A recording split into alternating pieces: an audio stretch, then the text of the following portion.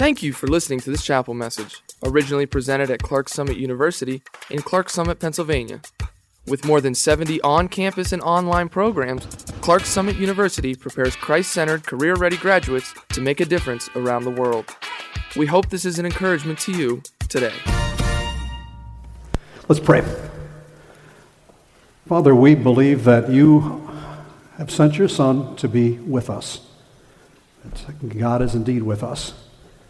And so today we ask for grace from you and strength to live because that is true. We thank you for the salvation that he's worked for us and the future that he has purchased for us. And we ask you to help us to walk worthy of that today in Jesus' name. Amen. Well, glad you're all here. Kind of nice to have us all in the same room. The Currier and Ives effect outside also adds into a nice Christmas. That's pretty good. I should say thank you. A bunch of our faculty and staff are here today, and several times I talked to the students, you guys, and told you how proud I was, how pleased I was with the way that you were making this work. And we did, in fact, wind up with several Christmas trees on campus, which is better than having left with just some turkey to look forward to. So I'm kind of pleased by the way that God has worked and that you've worked, but behind the scenes, there's been a huge amount of work that's been done by our faculty and staff that just directly benefits you, but you wouldn't necessarily know about it. And a bunch of the faculty are watching on camera right now, but a few of the staff and the faculty are here. And students, if you wouldn't mind saying thank you along with me to those folks.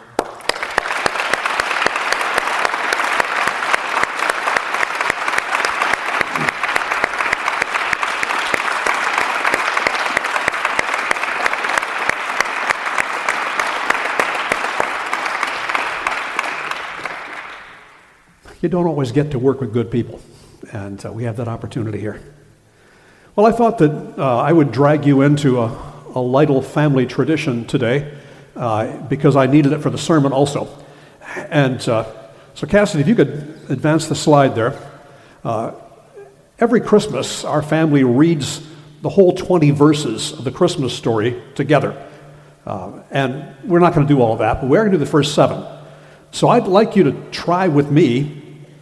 Take a look at the screen, and let's say this out loud and as if we mean it, and think about what's happening there. You ready? In those days, a decree went out from Caesar Augustus that all the world should be registered. This was the first registration when Quirinius was governor of Syria. And all went to be registered, each to his own town, and Joseph also went up from Galilee, from the town of Nazareth to Judea, to the city of David, which is called Bethlehem, because he was of the house and the lineage of David, to be registered with Mary, his betrothed, who was with child. And while they were there, the time came for her to give birth. And she gave birth to her firstborn son, and wrapped him in swaddling cloths, and laid him in a manger, because there was no place for them in the inn. Let's leave that one there for a minute. That story just touches our hearts because we can kind of picture it. An unthinking government that decides it's time to make sure you've got all the names for their version of the IRS 1040. And it didn't matter how inconvenient it was or how it affected your job, or even if your betrothed, your wife, was pregnant. You had to leave home and go to wherever your family was, your hometown in that sense, and sign the tax rolls.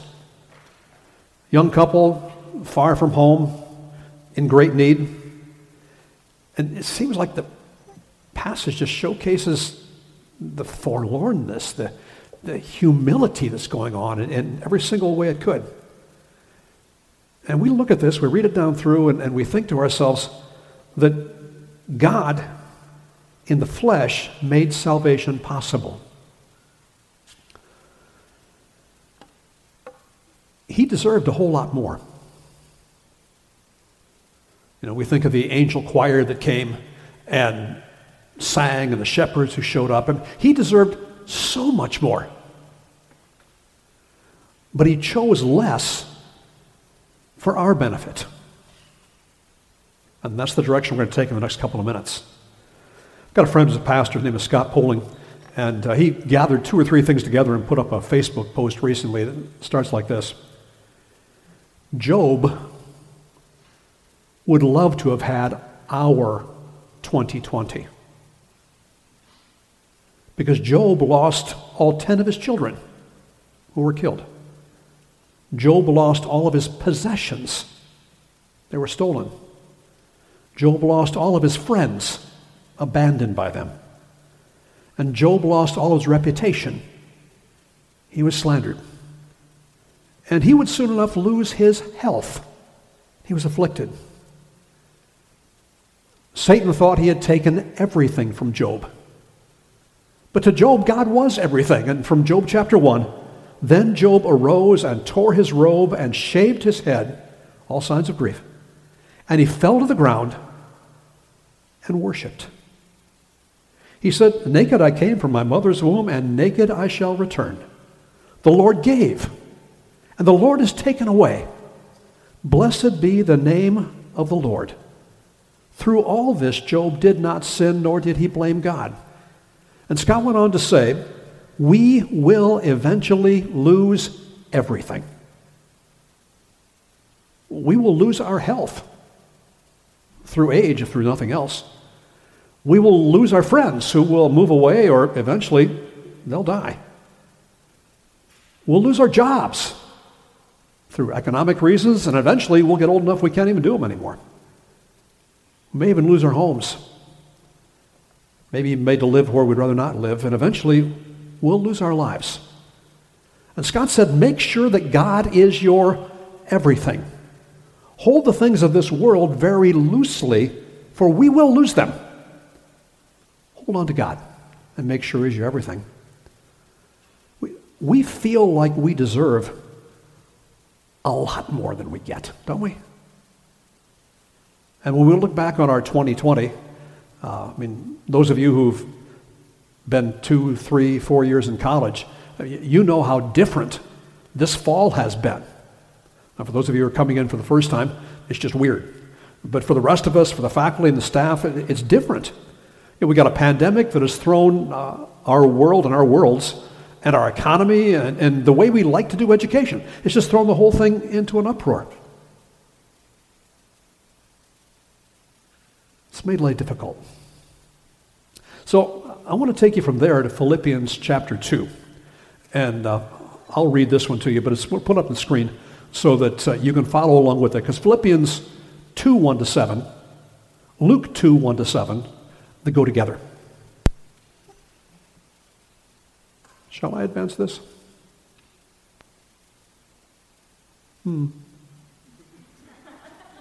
Cassidy doesn't.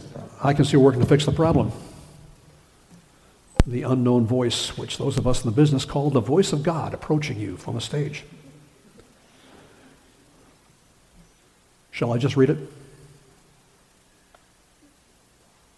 Yes. It's nice to have someone who's got your back. Some of you guys know Philippians 2, 1-7 already, right? So if there is any encouragement in Christ, any comfort from love, any participation in the Spirit, any affection and sympathy, and the assumption is, oh yes, there is, for all those. Paul says, then complete my joy by being of the same mind, having the same love, and being in full accord and one mind. Okay, we say, all right, I got the theory. But that's when it gets hard. He tells us how to get those things. Do nothing from selfish ambition or conceit, but in humility count others more significant than yourselves. And he adds on to the list. Let each of you look not only to his own interests, but also to the interests of others. How's that going to happen? Have this mind among yourselves, which is yours in Christ Jesus, who, though he was in the form of God, did not count equality with God a thing to be grasped. We're talking about form, not essence. But he emptied himself. He took on human form, Luke 2, 1-7. He emptied himself by taking the form of a servant, being born in the likeness of a man. You ever thought about the fact that Jesus could have done for himself what he did for Adam? mean, Adam just, wing, there he was. He was an adult, fully born.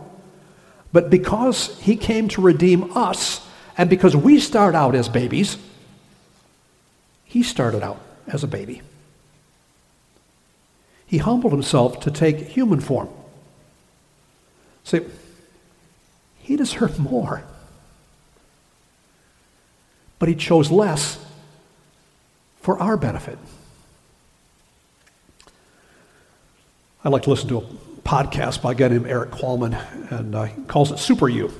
And he does interviews with people who've accomplished something, and in a way that you and I could figure that we probably could accomplish the same sort of thing. And a couple of weeks ago, he did one where he took a bunch of clips of people speaking. The last one was a speaker called Simon Sinek, and you may have heard of him. He wrote a great book called Start With Why, motivational speaker. And Sinek's telling the story of a former Undersecretary of Defense, okay? Now, Undersecretary might not sound like much, but it's way up there in the Pentagon and the government. A former Undersecretary of Defense who was speaking to a conference of about 1,000 people for the second time. And he's got a coffee in a styrofoam cup. And so he's looking there and he's speaking and he stops, looks in the cup, and he says, last year when I was the Undersecretary of Defense, they flew me here business class. They picked me up at the airport. They drove me to the hotel and they had already checked me in. They just took me right up to the room. Next morning when I came downstairs, there was somebody waiting for me. The car brought me over here, brought me backstage. They took me into the green room, and somebody brought me coffee in a beautiful ceramic cup. He took a sip out of that styrofoam one. He says, this year I'm no longer the Undersecretary of Defense. I flew coach. I took a cab to the hotel. I took a cab over here. I walked in the front door and found my way backstage. And I asked one of the guys there, can I have a cup of coffee? And he pointed to the urn over there where I found this styrofoam cup and poured this cup of coffee.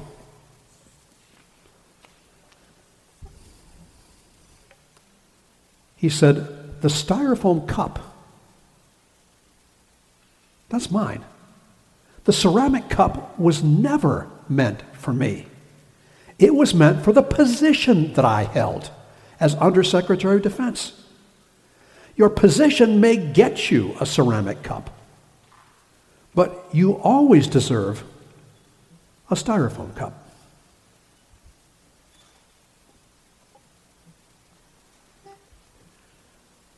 You and I never deserved the ceramic cup.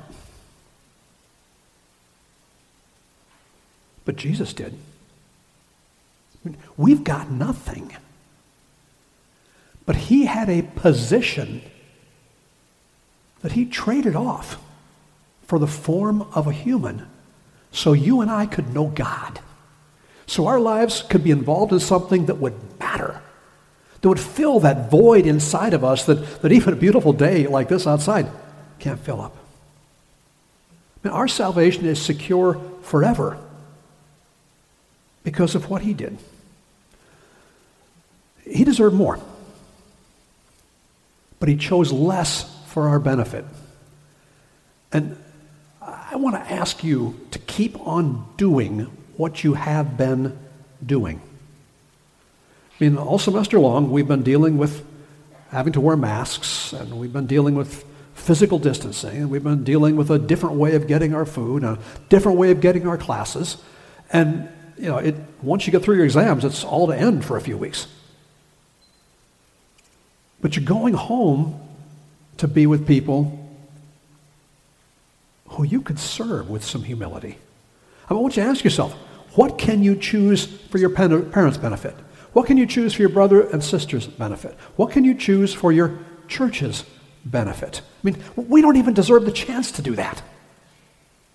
But he's giving it to us. Let this mind be in you, which was also in Christ Jesus. And I want to call you to follow his example. The one who deserved more, and sometimes we think we do when we don't. But he was the one who did deserve more.